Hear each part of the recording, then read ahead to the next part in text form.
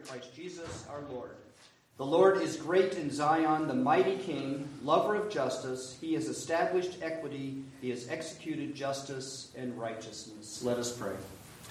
Almighty God, we gather this morning to hear of your steadfast love, to hear of your sovereign power and rule, and for your great salvation in Jesus Christ. And we put our trust in you. Come among us by your Spirit. Make your word known to us. Teach us the way we should go. For to you do we lift up our soul in the name of Jesus Christ. Amen. Our first hymn is number 88, With Grateful Heart My Thanks I Bring.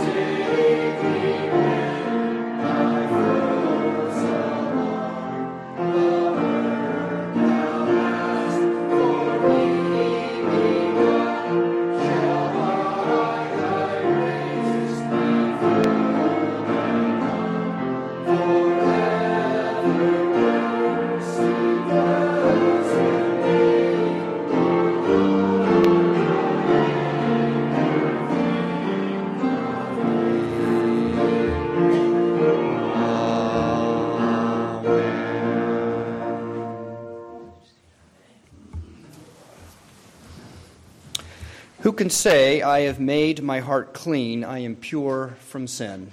It's a rhetorical question. The answer is no one.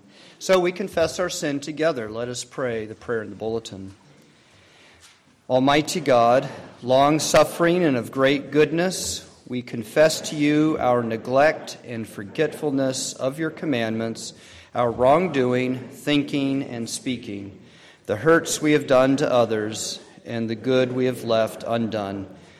O God, forgive us, for we have sinned against you, and grant us grace to walk in newness of life through Jesus Christ our Lord.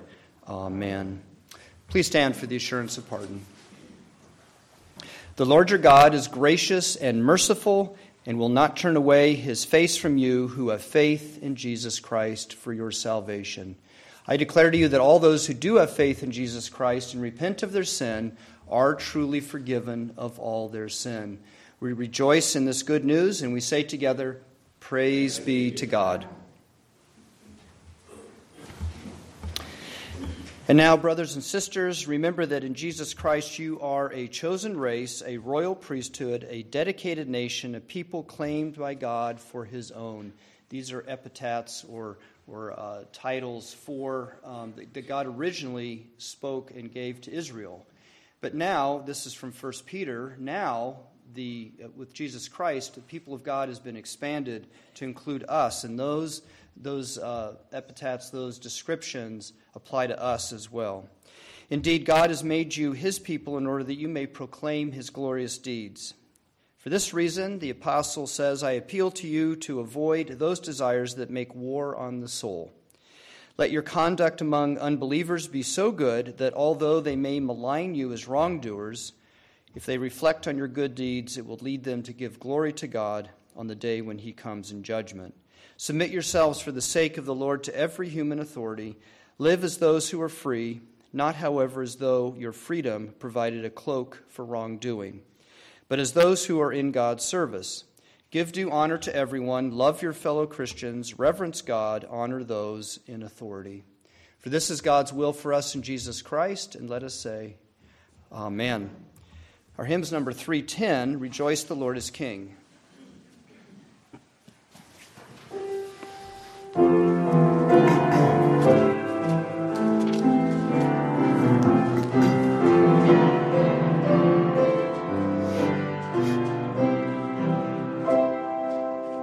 Rejoice, the Lord is King, your Lord and King adore.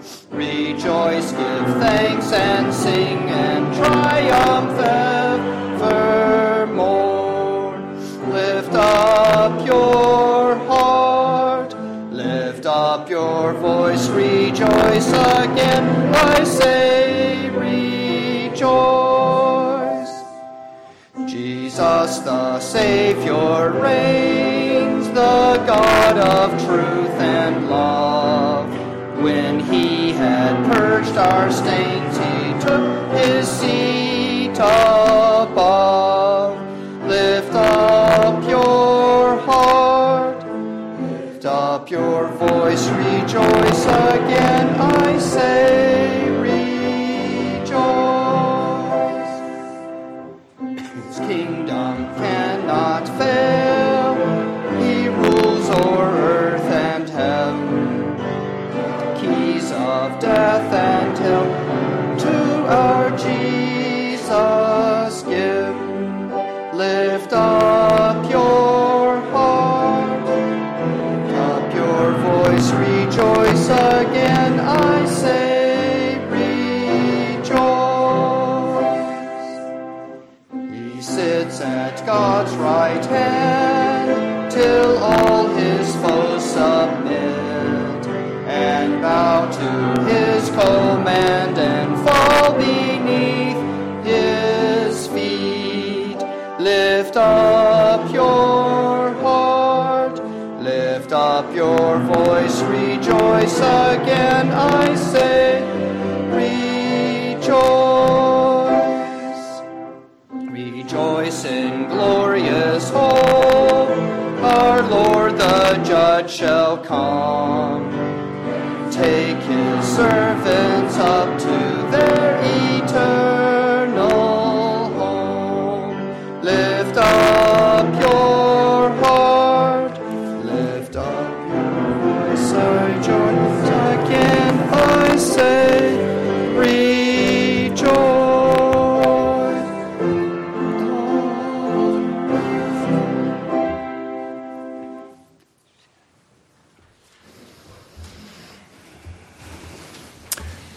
Let us bring our prayers to our Heavenly Father. O Lord and Father of your blessed people in Christ, our Lord and Father, through him, we thank you for the gift of faith inspired by your Holy Spirit. We thank you for having called us to yourself, for consecrating us to your service, for having set us apart to the sacred ministry of prayer. Our Father, we pray for our enemies, for hostile people who disturb us, for selfish people who would take what we have, for rude people who hurt us, and maybe people who've done worse, for people who disrupt the church's worship, vandalize its property, try to shut it down. Lord, we might call these people our enemies, and yet you teach us to pray for them. Hear our prayers.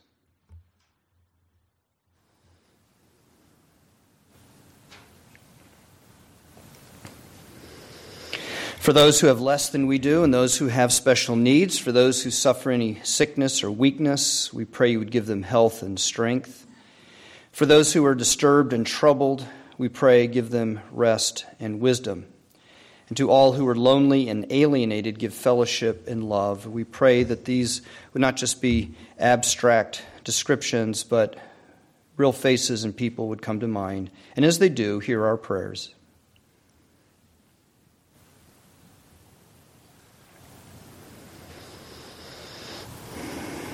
For those who are in captivity, who are forbidden to see their families or live in freedom, for the church in those lands where it is unlawful to worship you, or where the church must endure great persecution.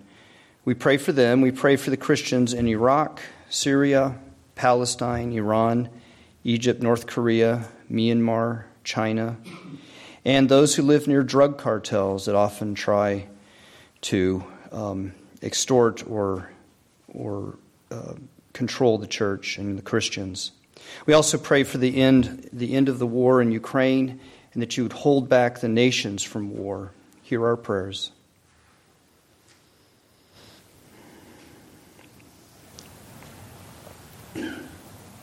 Almighty Father, we pray for the leaders of our country, for Joe Biden, our president, Gary Peters, Debbie Stabenow, our senators, Gretchen Whitmer, our governor, and our state representatives.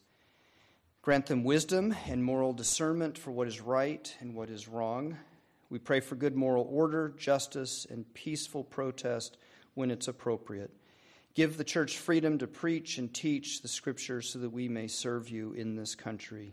And we pray that more and more people would have a greater awareness of at least your transcendent presence, but more so of who you are, the triune God revealed in Jesus Christ. Hear our prayers for our nation and those who lead us.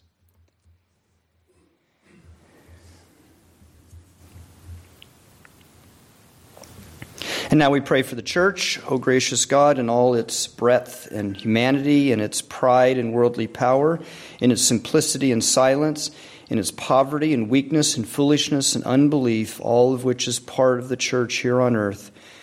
We pray for the church in her many parts, for strong churches and weak churches. As you have raised us up in Christ, give to your church true humility, faith, unity, obedience, and the courageous proclamation of your word. Hear our prayers for specific churches that come to mind.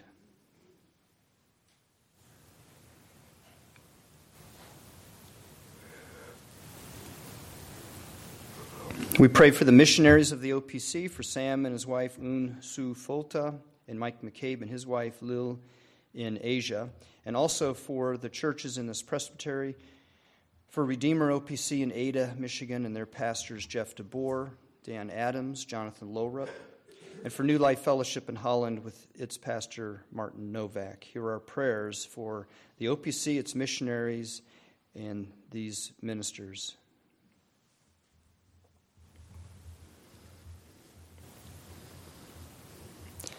Our Father, whose hand upholds us in the grace and love of Jesus Christ, tend to this church and our friends. Grant your healing mercy and grace to those who live in the midst of difficulty.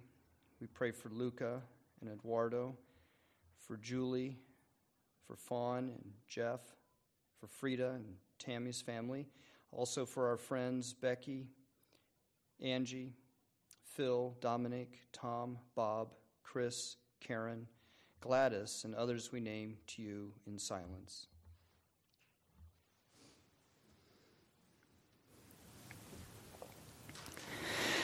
O Lord, we also pray that you would give us unity and wisdom as we seek to discern how we should go forward as a church. And for all those who are discouraged, resentful, hurt, or who have failed to obey you, we pray for your grace to give them the counsel they need, the power to forgive, the strength to resist temptation, and the willingness to obey. Help us to love one another and comfort each other according to the gospel of Jesus Christ. And may we bear witness to him outside the church. In the name of our Lord and Savior, we bring our petitions as he taught us when he taught us to pray, saying, Our Father, who art in heaven, hallowed be thy name. Thy kingdom come, Thy will be done on earth as it is in heaven. Give us this day our daily bread, and forgive us our debts as we forgive our debtors. Lead us not into temptation, but deliver us from evil. For thine is the kingdom and the power and the glory forever. Amen. Let us present our gifts and offerings to the Lord.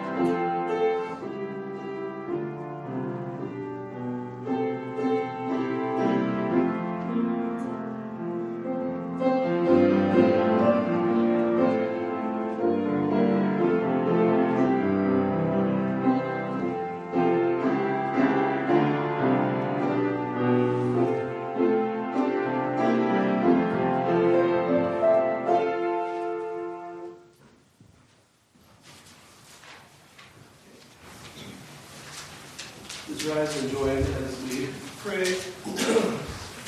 Present our offering to the Lord. O Lord our God, King of all the earth, of your infinite goodness, accept the offerings of your people, which in obedience to your commandment and in honor of your name, we give and dedicate to you. And grant to us that these offerings, being devoted to your service, may be used for your glory, through Jesus Christ our Lord. Amen.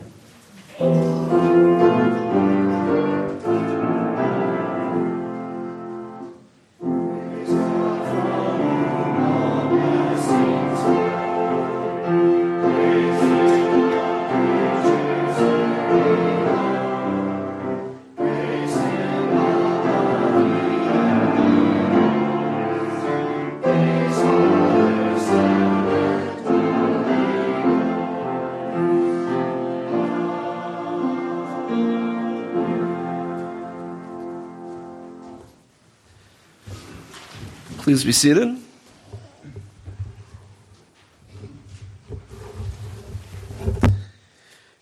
And please join with me in praying for illumination as we open God's Word together. Lord our God, we thank you for this morning, for drawing us here, for calling us to worship you, for loving us individually, and for loving and caring for this church congregation. And as we open your word this morning, we pray that you would be with us, that by your Spirit you would open our ears and open our hearts, that we may hear and understand what you have said, and that it would live in us in the days and weeks to come. We pray these things in Christ's name. Amen. Our Old Testament reading this morning comes from Daniel chapter 2, verses 24 through 49.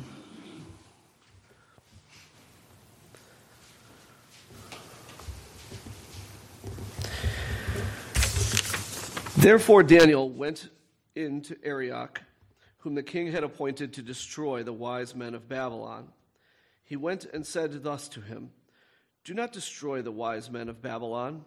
Bring me in before the king, and I will show the king the interpretation." Then Arioch brought in Daniel before the king in haste, and said thus to him, "I have found among the exiles from Judah a man who will make known to the king the interpretation." The king declared to Daniel, whose name was Belteshazzar, "Are you able to make known to me the dream that I have seen and its interpretation?" Daniel answered the king and said, "No wise men, enchanters, magicians, or astrologers can show the king the mystery that the king has asked. But there is a God in heaven who reveals mysteries, and he has made known to King Nebuchadnezzar what will be in the latter days. Your dream and the visions of your head as you lay in bed are these. To you, O king, as you lay in bed, came thoughts of what would be after this, and he who reveals mysteries made known to you what it is to be. But as for me, this mystery has been revealed to me, not because of any wisdom that I have more than all the living, but in order that the interpretation may be known to the king, and that you may know the thoughts of your mind. You saw, O king, and behold, a great image. This image, mighty and of exceeding brightness, stood before you, and its appearance was frightening. The head of this image was of fine gold, its chest and arms of silver, its middle and thighs of bronze, its legs of iron, its feet partly of iron and partly of clay.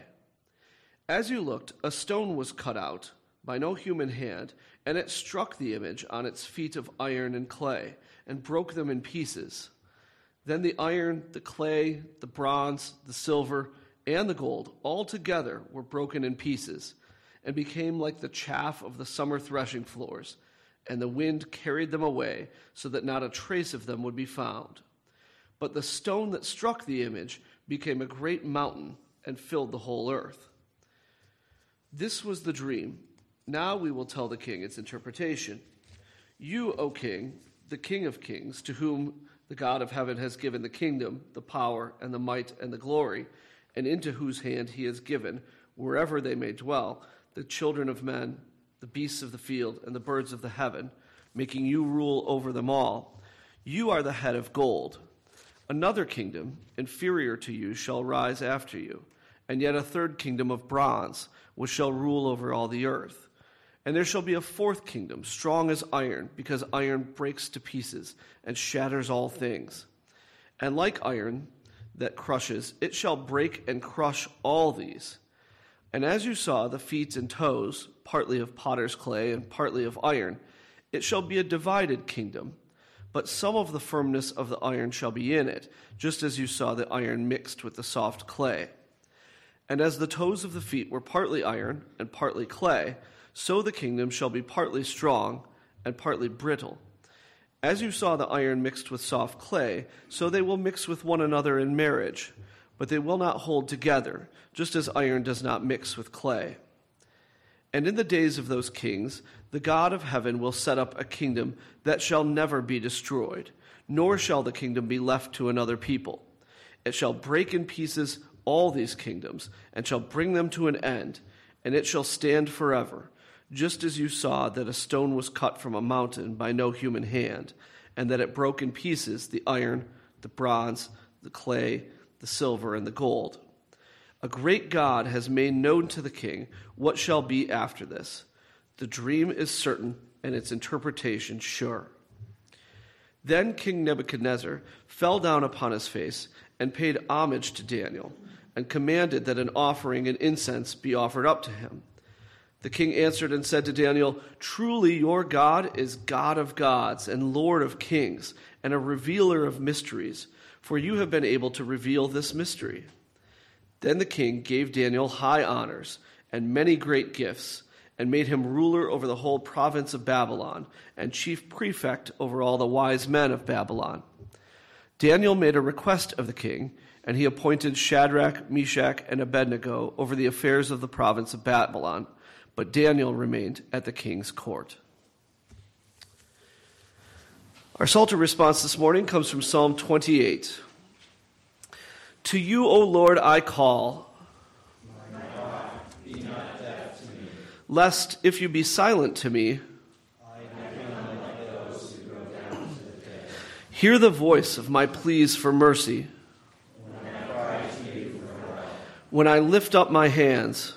Toward your most holy sanctuary.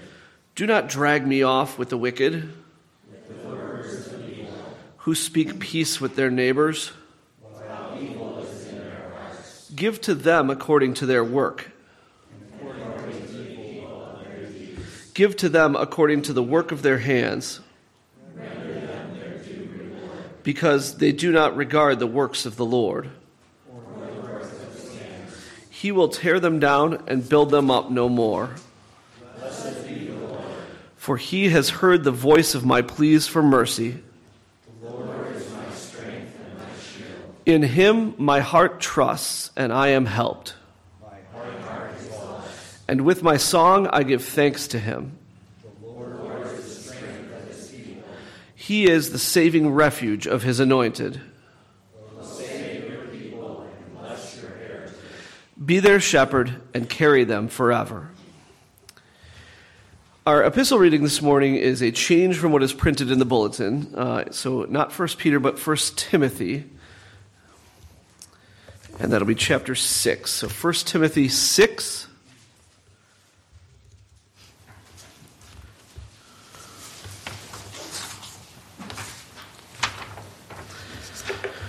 First Timothy 6, verses 11 through 16.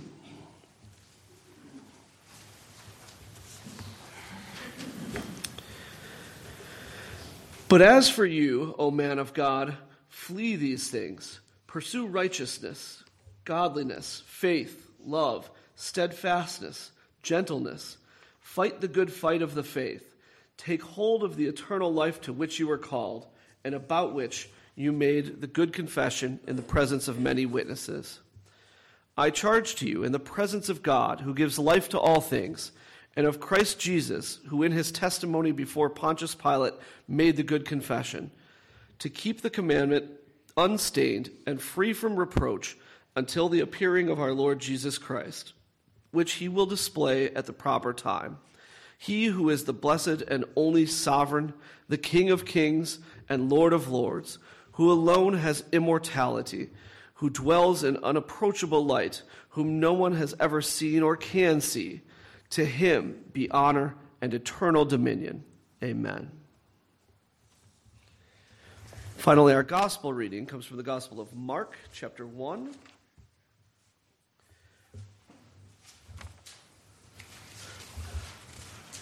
Verses 14 and 15.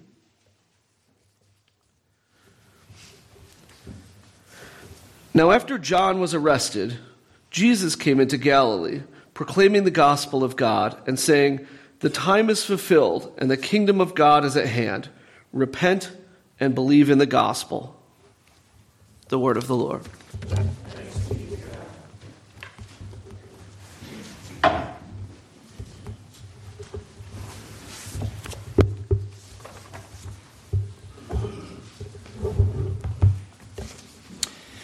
Christians live under governing authorities. You live under governing authorities, and all Christians have.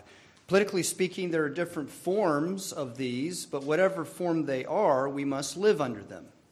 Scripture has much to say about the people of God living under the governing authorities. We heard a little bit of it in our epistle lesson and, of course, in Daniel.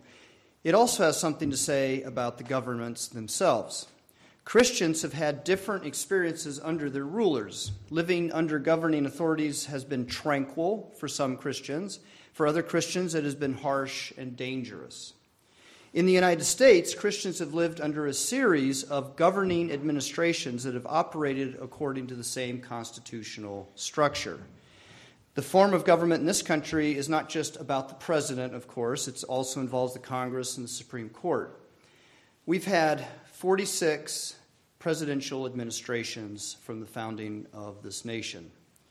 Each president has had an administration, and over the years, the office of the president with his administration has taken on more power. Christians have different opinions about which presidents they think have been good. Some have liked presidents such as Roosevelt, Kennedy, and Clinton, and others have liked Eisenhower, Reagan, and Bush. You can sort of discern the two parties there. Most of the administrations of governing authorities have been friendly to the Christian church. However, lately that has been changing. We are becoming a post-Christian society, and that is reflected in the governing authorities of this nation. For example, we are being ruled with ideologies that in many ways run counter to historic Christian faith and moral practice. And because they're ideologies that are being forced on Christians, that's sort of the nature of an ideology, that it's something that's being imposed on people. And in our case, the reigning ideologies are being forced on Christians. I was talking to a friend who works for a government in another state, and he told me that every employee has to take DEI training. DEI stands for diversity, equity, and inclusivity. This is all tied to the growing identity politics in our society that demands everyone affirm their definitions of gender identity and sexuality. Governments, businesses, and institutions are requiring DEI training if you want to work for them, if you want to have some kind of position with them. The governing authorities are pushing this on society, and it has become onerous for Christians. One governing administration follows another, but more and more they seem to be building a post-Christian society. It's not like all across the board like that, but it is definitely starting to take some form. We need wisdom from God for how to understand this. We need wisdom from God for how to live under this governing authority. And we need to listen to God's word from Daniel. Now, if you will recall, last week we heard that King Nebuchadnezzar had a dream, and he was deeply disturbed and desperate to learn its meaning. For the purposes of preaching, I have divided that story or this chapter into two parts. So last week we heard the first part, and this week we heard the second. Last week the sermon was based on the first part. The king had a dream, and it was of great consequence. He had some sense that this is a very, very significant, important dream. It required interpretation, and the king demanded the Babylonian wise men interpret it. In Babylon, the interpretation of dreams was more or less a science. The various guilds of wise men, sages, sorcerers, magicians, and Chaldeans were data collectors. They collected the images and actions in the dreams and recorded them on tablets. Every dream was collected, as many as they could find were collected, and the details were written down. I described that last week. Eventually, this data was turned into what are called dream books. And some of those books are in our museums. There's a museum connected to Penn State that has some of these, what they call dream books. The wise men sorted through these dreams, and they collected dreams not only from the important people, the people who were deemed important in society, like the kings, the priests, the rulers of those type, but also the common people. If they found a dream, they collected that data, and they compiled it. And then they connected those dreams, or the details in those dreams, to notable or strange events in the heavens and on earth. They also used the advantages of hindsight to give meaning to the detail of the dreams. So, for example, if the dream had a figure in it looking to the right, and I'm taking this from an actual dream reference data in one of these dream books. But in a dream, if a figure is looking to the right, and soon after the dream the person's enemy died, then the Babylonian wise men would put these together and come up with the interpretation that if there is a figure in your dream looking to the right, it might very well mean that one's adversary will die. And that is one of the interpretations that's in these dream books. Once this interpretation is recorded, then the wise men could refer to it when another dream came along with a similar action in it. Now, if you're sorting through and collecting all these different kinds of dreams from all kinds of people over many, many years and generations, that's a lot to remember. So it was written down, and it was stored and recorded, and these wise men were very good about going back and be able to find what the interpretations had been. Now, of course, I've made it a little bit simple. It's more complicated than that because there are other details in the dreams, and I'm sure that affected how the dream would be interpreted. But this is the way they did it. The Babylonian wise men had what you might call data-driven wisdom. Now, we might smugly grin at their superficial practices. I actually started thinking about those palm readers, and I think there's one at 11 and a half mile and Greenfield, and there's a little building there that advertises tarot card readers and palm readers and people like that. And that's kind of what came to my mind, and so it's easy just to smile at that and go, oh, that's so silly. But such wisdom is not all bad. It's what we might call natural wisdom, wisdom that comes from experience, practice, and reflection in this world. It's been called common sense, insight, and discernment, and it helps us in daily life. Now, we may disagree with how this was collected in Babylon, but the basic idea of wisdom that comes from practice and experience and reflection in this world is not a bad thing. Common sense, insight, discernment is good. And often it's for small little things like saving time and money. Experienced carpenters and seamstresses share this wisdom with us, and I learned this early on: measure twice, cut once. You've heard that probably. That's just basic, good, natural wisdom. It's wisdom that comes from practice, and such wisdom helps people live well in society. And that's a small way, it used to be a small way until you start buying pieces of wood that are extraordinarily priced. Then you do want to cut it once. But the Babylonian wise men and the king wanted wisdom for understanding the course of history. That's a little bit different. What will happen in the future? The large-scale hidden things of history and epochs and rulers. That's the wisdom that was necessary there. And the problem for them was that this wisdom does not come from data collecting. This is wisdom that must be revealed by God because only God has it.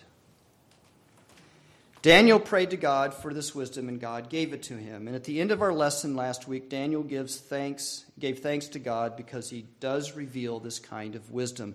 And at the end of our lesson, our reading last week, at the end of our part of the first part of Daniel chapter 2, was this prayer. This wonderful prayer. There are a lot of prayers in the book of Daniel, and we need to pay attention to them. Daniel's prayer was this: "Blessed be the name of God forever and ever, to whom belong wisdom and might. He gives wisdom to the wise and knowledge to those who have understanding. He gives deep and hidden things. He knows what is in the darkness, and the light dwells with him. To you, O God of my fathers, I give thanks and praise, for you have given me wisdom and might, and have made known to me what we asked of you, for you have made known to us the king's matter." It's verses 20 through 23. The God of Israel revealed the hidden wisdom for understanding the history of this world and its regimes.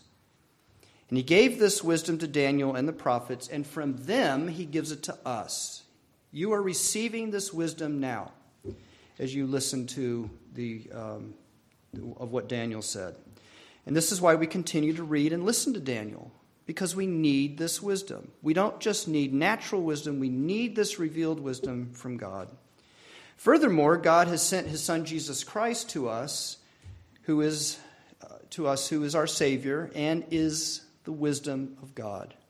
He is the wisdom of God, who reveals to us the purposes of God for the history of this world. We can see in Christ the wisdom of God comes into its fullness.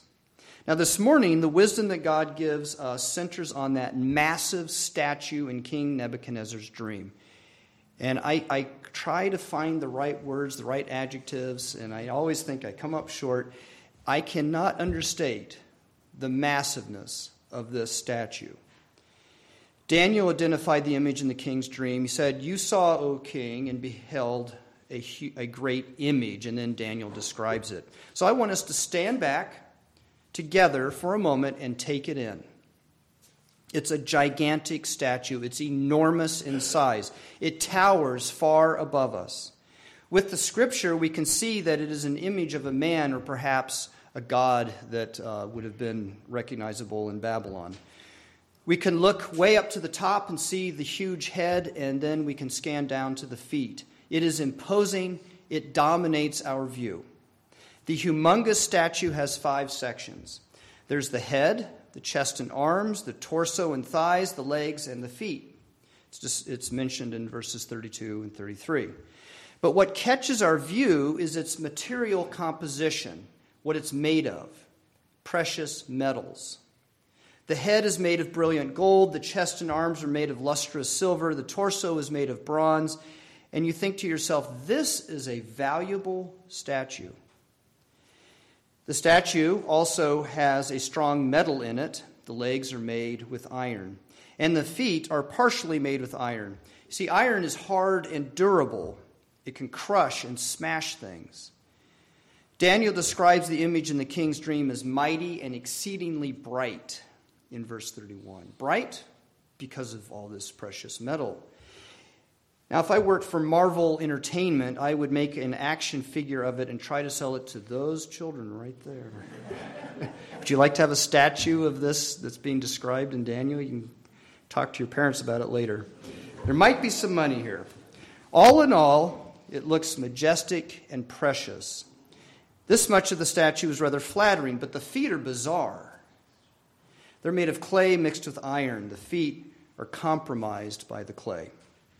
There we stand looking at the statue when suddenly there's a rock, and it does not appear in a natural way. It's cut out by an unseen hand, and it falls on the statue. It shatters the whole thing. And this is probably what frightened King Nebuchadnezzar. It's a strange dream. It is a disconcerting dream, especially if you have some idea that it's about you and your kingdom, and that there's wisdom hidden in it for the history of regimes and rulers in this world. But you see, it needs interpretation. It's not that natural kind of wisdom. It's that wisdom that only God has, and it has to be revealed. It needs interpretation. The king could not interpret it for himself. The Babylonian wise men, who were well studied in dream data, did not have the wisdom to figure out the dream and its interpretation, and not even Daniel could comprehend it. He says to the king in verse 30, "But as for me, this mystery has been revealed to me, not because of any wisdom that I have, more than all of the living, but in order that the interpretation might be made known to the king." And then he says in verse 28, "There is a God in heaven who reveals mysteries, and he has made it known to the king." God gave the interpretation to Daniel. Starting at verse 37, Daniel tells the interpretation to the king and to us. It's about 4 regimes. The word is translated, that word that I am using as regime, is translated in after verse 37 as kingdoms. But it has much flexibility in the book of Daniel, this word that's translated as kingdoms in the ESV.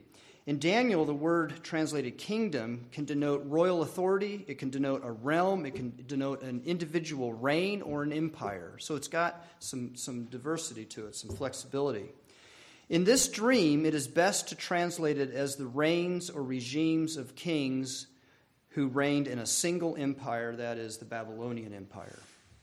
It's best to understand that what's being talked about here with that word, kingdoms or regimes, are these reigns of kings that came after Nebuchadnezzar. And that's because Nebuchadnezzar is the head of the whole statue, and all the other parts come beneath him. The other regimes are under him. And so therefore, it is best to think of them as regimes in the empire, one following the other, a succession of regimes coming out of Nebuchadnezzar.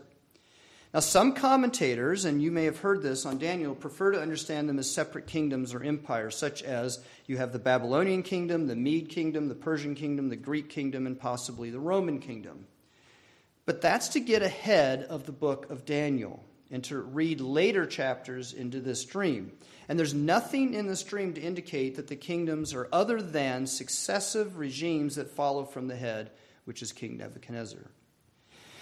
The number 4 is symbolic and represents the successive regimes that came after Nebuchadnezzar. There were actually 5 rulers in Babylon after Nebuchadnezzar, or from Nebuchadnezzar to the last. The last one was Nabonidus and his son, who was Belshazzar. Belshazzar was the regent ruling for his father, Nabonidus, when the Persian ruler Cyrus came and defeated Babylon. And it is possible to identify 5 regimes in this dream if we take the division of the feet as 2 different regimes. And I'm not trying to get into this too much, but I want you to see, because of other interpretations, I want you to see that this is probably the best way to think of it. Nebuchadnezzar's empire was huge, and it ruled over much of the Middle East at the beginning of the 6th century. It conquered and dominated the other kingdoms in the region, including Judah and the Jews. And it was an empire known for its power. And it was an empire, and it was known for its power. No one could stand up to it. Its strength crushed its opponents. Nebuchadnezzar's empire was also known for its culture. It had these huge stores of knowledge, not to mention, not the least of which was the dream collection. It was famous for its gardens, the hanging gardens of Babylon. Whatever those were, I think they're trying to still identify them and figure out where they were and all. But they're famous for these gardens, and it has great literature, like the epic story of Enuma Elish, which is required reading in many schools today. And it had notable art that can still be seen in museums today. The British Museum in London has a great display of Babylonian art. Daniel tells the king that all of this was given to him. God gave it to him, says Daniel. And this great power and culture continued through these regimes in Babylon that came after Nebuchadnezzar until the Persian king Cyrus came. The interpretation jumps from the head to the feet. As mighty and as brilliant as the Babylonian Empire was, it was flawed. Its iron was mixed with clay. And long ago, in the Iron Age of civilization, people learned that iron must be mixed with the right alloy to become strong. You can't just dig up iron from the earth, mine it, and then heat it up and try to separate it out and heat it up and form it together, and it's suddenly it's iron as we know it, strong and durable. That's not how it works. It needs the right alloy to become strong. So they experimented with the forging of iron and discovered that adding carbon to iron ore, when heating it up, made the iron hard and durable. By itself, iron is brittle and it's too soft to use for weapons and tools. Everyone knew that you do not mix iron with clay. If one intended to produce a strong metal, you didn't do that. The clay stands out in this dream. It just sticks out, especially to a culture that did a lot of work with iron. In the dream, the king saw iron ore mixed with soft clay in the statue, verse 43. As enormous and brilliant and strong as the statue of the Babylonian kingdom was, it had a serious flaw. Daniel says it would be broken into pieces and come to an end. So even though it looks impressive, we have set back, we've scanned it from head to feet, we've looked at this thing, it's massive. Even though it's impressive like that, it was fragile and breakable. It was like an egg, and it would not last.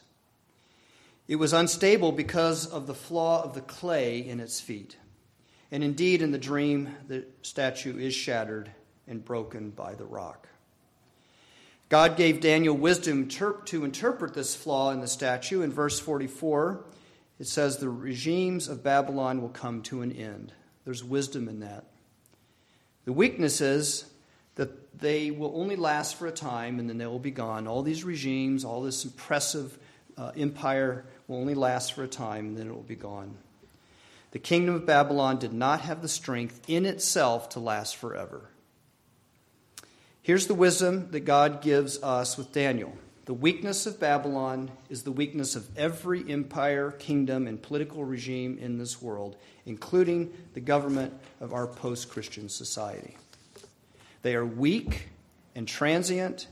They do not have strength built into them that makes them stable and permanent. Think back over history, relying on the wisdom of God given to Daniel, or with the wisdom that God gives to Daniel. Think back over history. Think of the empires and the dynasties and the kingdoms and the regimes and how each one of them ended up shattered and broken. The Roman Empire in the West collapsed in 476 AD when the Germanic chief Odoacer deposed the last Roman emperor. The Ottoman Empire grew in power in the 1300s and became one of the most powerful states in the world in the 15th and 16th centuries, but it was officially dissolved in 1922. France, Spain, Germany, Japan were once world-dominating powers, but their power unraveled, and today they are much weaker versions of their former selves. And currently, the United States, China, and Russia are the most powerful regimes in the world, but their strength is tenuous. The wisdom Daniel teaches us is that all of them are unstable, fragile, and not permanent. This is wisdom, and it's in our lesson from Daniel, but it doesn't seem that hard to discern. Why does that have to be revealed? Wise people can study history and see that regimes and kingdoms do not last. Wise people don't put their stock forever and ever into one particular government. It is the full interpretation of the king's dream that gives us the wisdom that only God can give. It's the full interpretation, not just that part. God is the one who breaks the ongoing progression of regimes in history. It's God who gives rulers and regimes their power, and it's God who breaks them down. In verse 37, Daniel says, "You, O king, the king of kings, to whom the God of heaven has given the kingdom, the power, the might, and the glory." That's revealed wisdom. God gave it to you. And at the end of the interpretation of the dream, Daniel tells the king that the Babylonian kingdom will be broken in pieces by this same God. The wisdom that comes from God is that he does this. Historians can tell you plenty of reasons why a regime can come crashing down. It might be because of better technology that comes along. You have guns and missiles. I have bigger guns and faster missiles. It might be because of a revolution of ideas or large disparities between classes of people. Maybe it's because of mass migration. Only God's revelation tells you that he shatters the rulers and regimes of this world. It's not from some kind of divine fate or some kind of God that we make up. It's the God of Israel, who's the creator of heaven and earth, who does it. In the king's dream, God cuts out a rock that destroys Nebuchadnezzar's kingdom. That rock for Babylon was Cyrus the Great. He was the Persian king who marched against Babylon in 539 BC. Isaiah says that the Lord stirred up Cyrus and gave him victory at every step, and you can read about it in Isaiah 45. We hear what God says about Cyrus in that chapter. "Thus says the Lord to his anointed, to Cyrus, whose right hand I have grasped, to subdue nations before him and ungird the loins of kings." And then the Lord says to Cyrus, "I will go before you and level the mountains. I will break in pieces the doors of bronze and cut asunder the bars of iron. I will give you the treasures of darkness and the hoards in secret places, that you may know that it is I, the Lord, the God of Israel, who call you by name." The Lord cut out Cyrus and sent him crashing down upon the regimes of Babylon.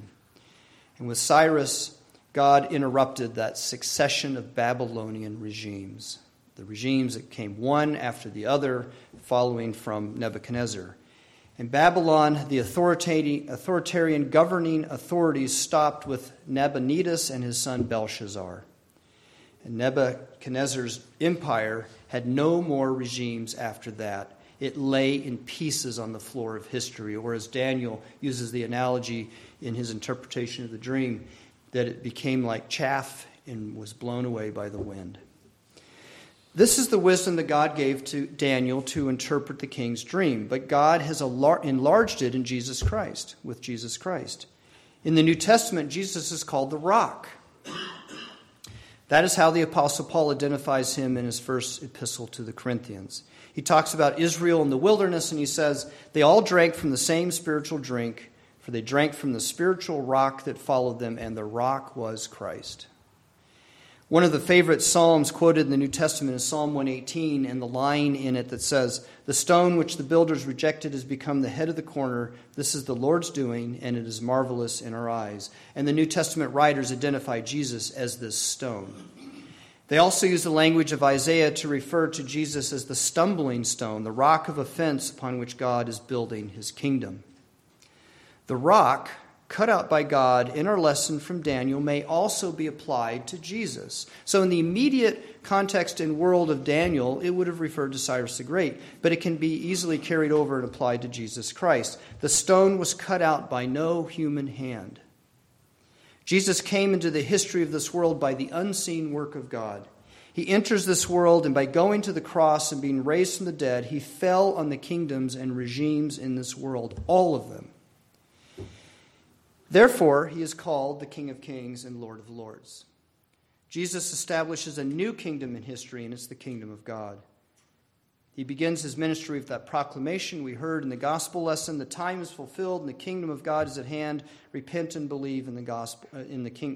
Repent and believe in the gospel. The time is fulfilled, and the kingdom of God is at hand. It's here. It's begun. It's everlasting. It's permanent. It's not fragile, weak, and transient. With Jesus Christ the Rock, God has broken the succession of regimes in this world, and not one of them will continue, whether it's friendly to Christians or hostile to them. God's wisdom promises a new future for us, broken from the past succession of regimes in this world. God stops them. He stops that progression, that succession. None of them will continue. There are some regimes that we want to continue. We like them. We've lived well under them. Many Christians long for a president like Ronald Reagan. Other Christians want another president like Lyndon Johnson and his great society policies. But whatever our favorite regimes are, none of them will continue. Why? Because God in his wisdom brings them to an end and establishes his kingdom in this world. And that's good news. And this is vexing for a society that's confident in the progress of government. Western civilization has moved from monarchies to democracies.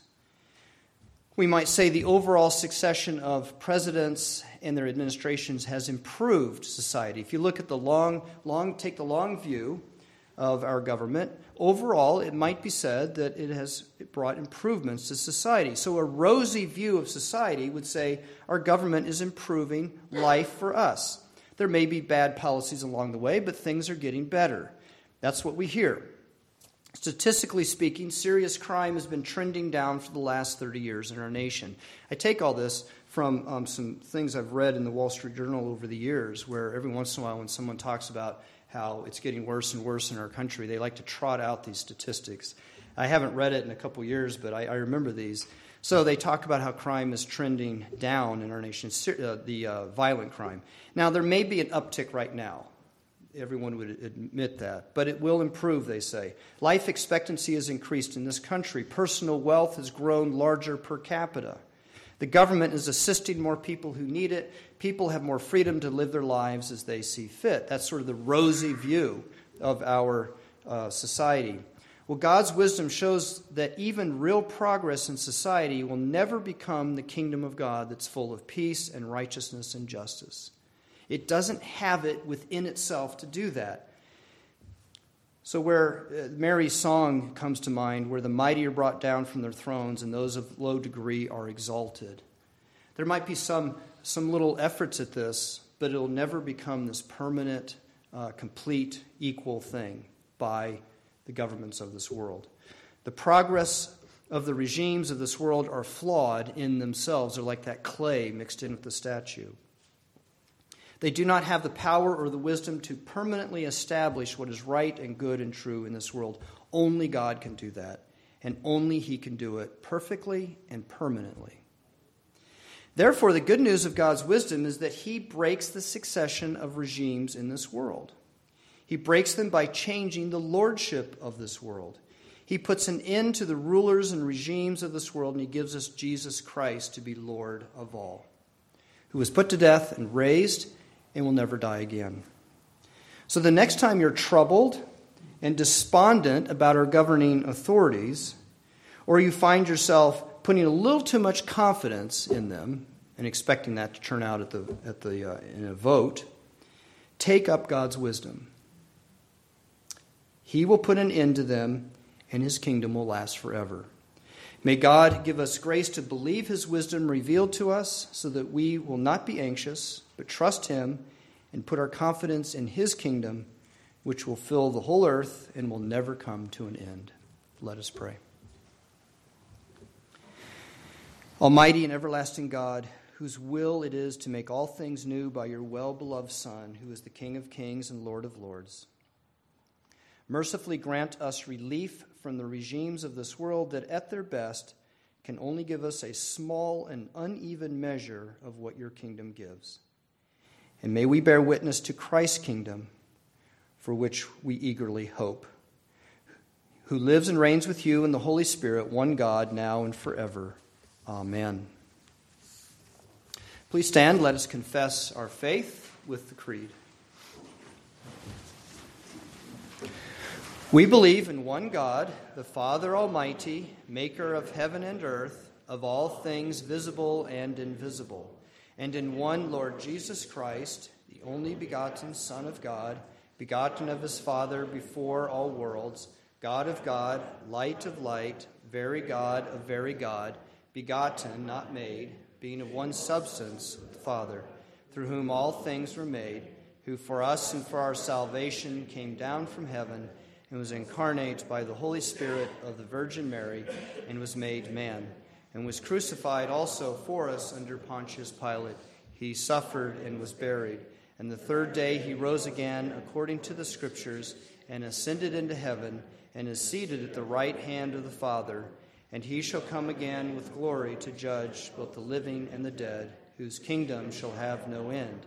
And we believe in the Holy Spirit, the Lord and giver of life, who proceeds from the Father and the Son, who with the Father and the Son together is worshipped and glorified, who spoke by the prophets. And we believe in one holy, Catholic, and apostolic church. We acknowledge one baptism for the remission of sins, and we look for the resurrection of the dead and the life of the world to come. Amen. Our hymn is number 198, Lift Up Your Heads, Ye Mighty Gates.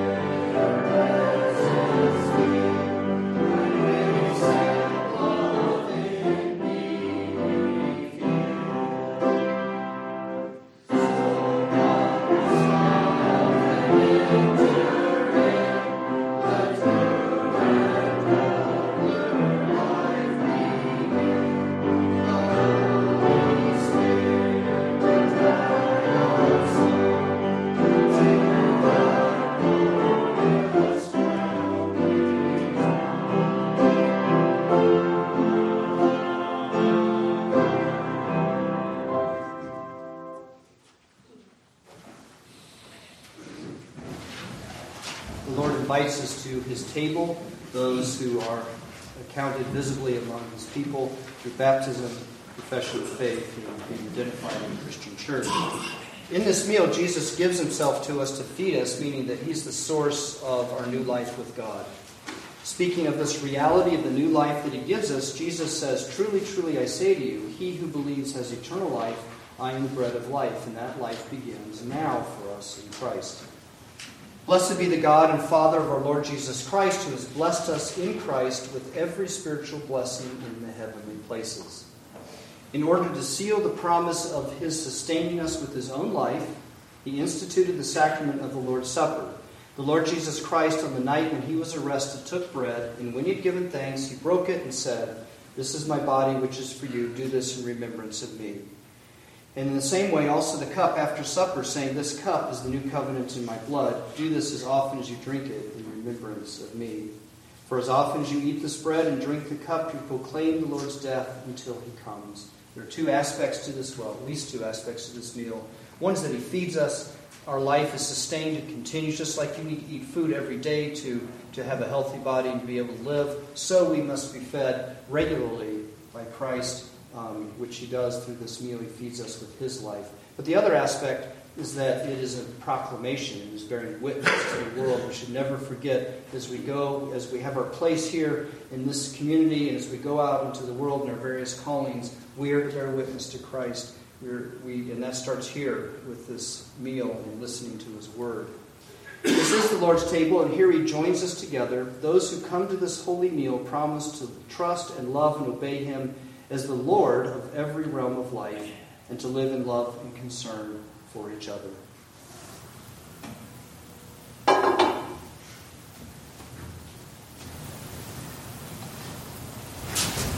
Join with me in giving thanks to God for our new life and our salvation in Jesus Christ. The Lord be with you. And also with you. Lift up your hearts. We lift them up to the Lord. Let us give thanks to the Lord our God. It is right to give him thanks and praise. Almighty God, our Heavenly Father, for all your blessings known and unknown, we give you thanks. For creating us in your image and providing all that we need to live in your creation, and for ruling over the nations of this world. But mostly we are bound to praise you for your great love with which you have drawn us to yourself in Christ, and as Paul says, the apostle says, made us to sit in heavenly places with him. Truly he is our peace, the one who brings us back to you. And therefore, with all the host of heaven, we worship and magnify your glorious name, evermore praising you, saying, Holy, holy, holy, Lord God of hosts, heaven and earth are full of the majesty of your glory. Hosanna in the highest. Most gracious God and Father of our Lord Jesus Christ, who once, offering up of himself upon the cross, we commemorate before you, we pray that you would bless and sanctify to us, along with these your gifts of bread and the cup, which are set before us on this table, that we may receive by faith Christ crucified for us, and so feed upon him that he may be made one with us and we with him. And in union with Christ's offering for us, we offer ourselves, our souls and bodies, to be a reasonable, holy, and living sacrifice. We ask you mercifully to accept this, our sacrifice, our offering of praise and thanksgiving that we make through Christ, for we dare not try to bring anything on our own. And in fellowship with all the faithful in heaven and earth, we pray that you would fulfill in us the purpose of your redeeming love. Through Jesus Christ our Lord, to whom with you and the Holy Spirit be the glory and the praise, both now and forever. And together we say, Amen. The Lord Jesus Christ took the bread, and after giving thanks, he broke it and said, This is my body given for you. Do this in remembrance of me. And he also took the cup, saying, This cup is the cup of the new covenant, sealed in my blood, shed for you for the forgiveness of sins. As often as you drink it, do this in remembrance of me.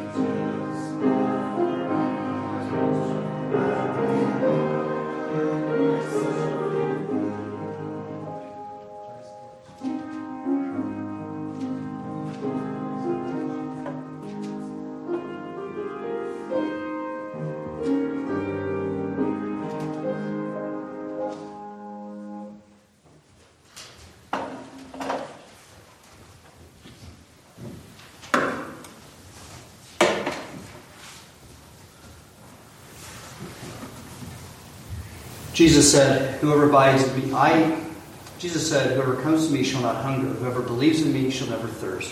Take and eat this bread and drink this cup, and remember Christ's body and blood given for you. Receive it with faith and thanksgiving. Take and eat and drink."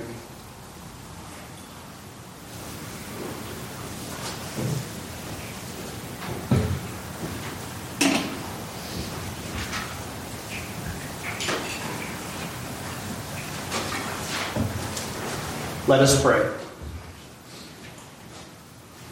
Merciful God, our Father, your Son, Jesus Christ, fed the hungry with the bread of his life and the word of his kingdom. Renew your people with your heavenly grace, and in all our weakness, sustain us by your true and living bread, who is alive and reigns now and forever. Amen. Our final hymn is number 368, "The Ends of the Earth Shall Hear."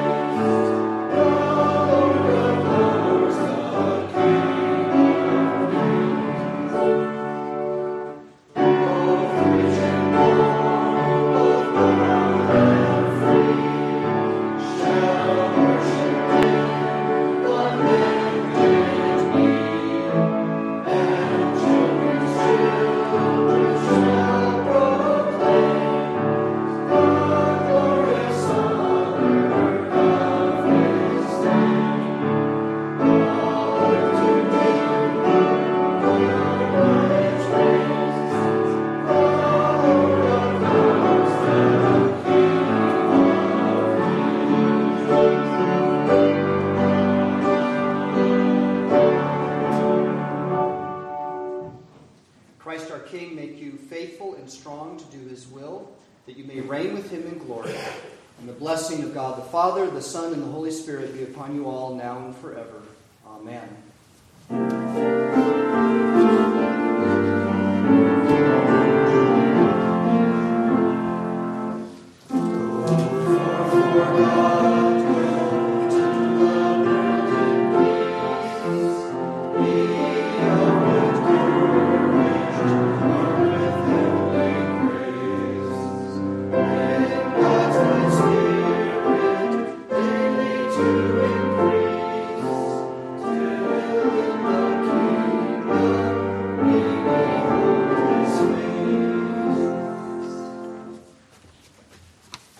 Please be seated, and let's take a moment to look at the bulletin.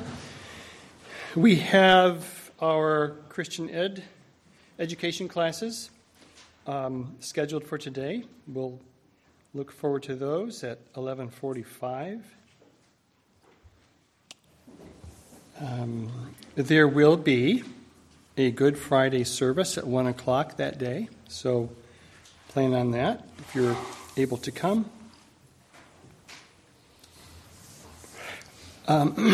Excuse me. So on April 2nd, we have scheduled the congregational conversation, the discussion about the future of the church. As it happens, a point of business has come up which requires us to call a official congregational meeting for just one item, which is to dissolve the call of ministry of Adam Ostella to free him to serve at our sister church in Brighton. So that's a point of business that we have to call a congregational meeting for that one item. And we'll take care of that and then get on with our discussion. I mentioned last week that the meeting, proposed meeting, would bump our normal fellowship meal, but there's been an uprising.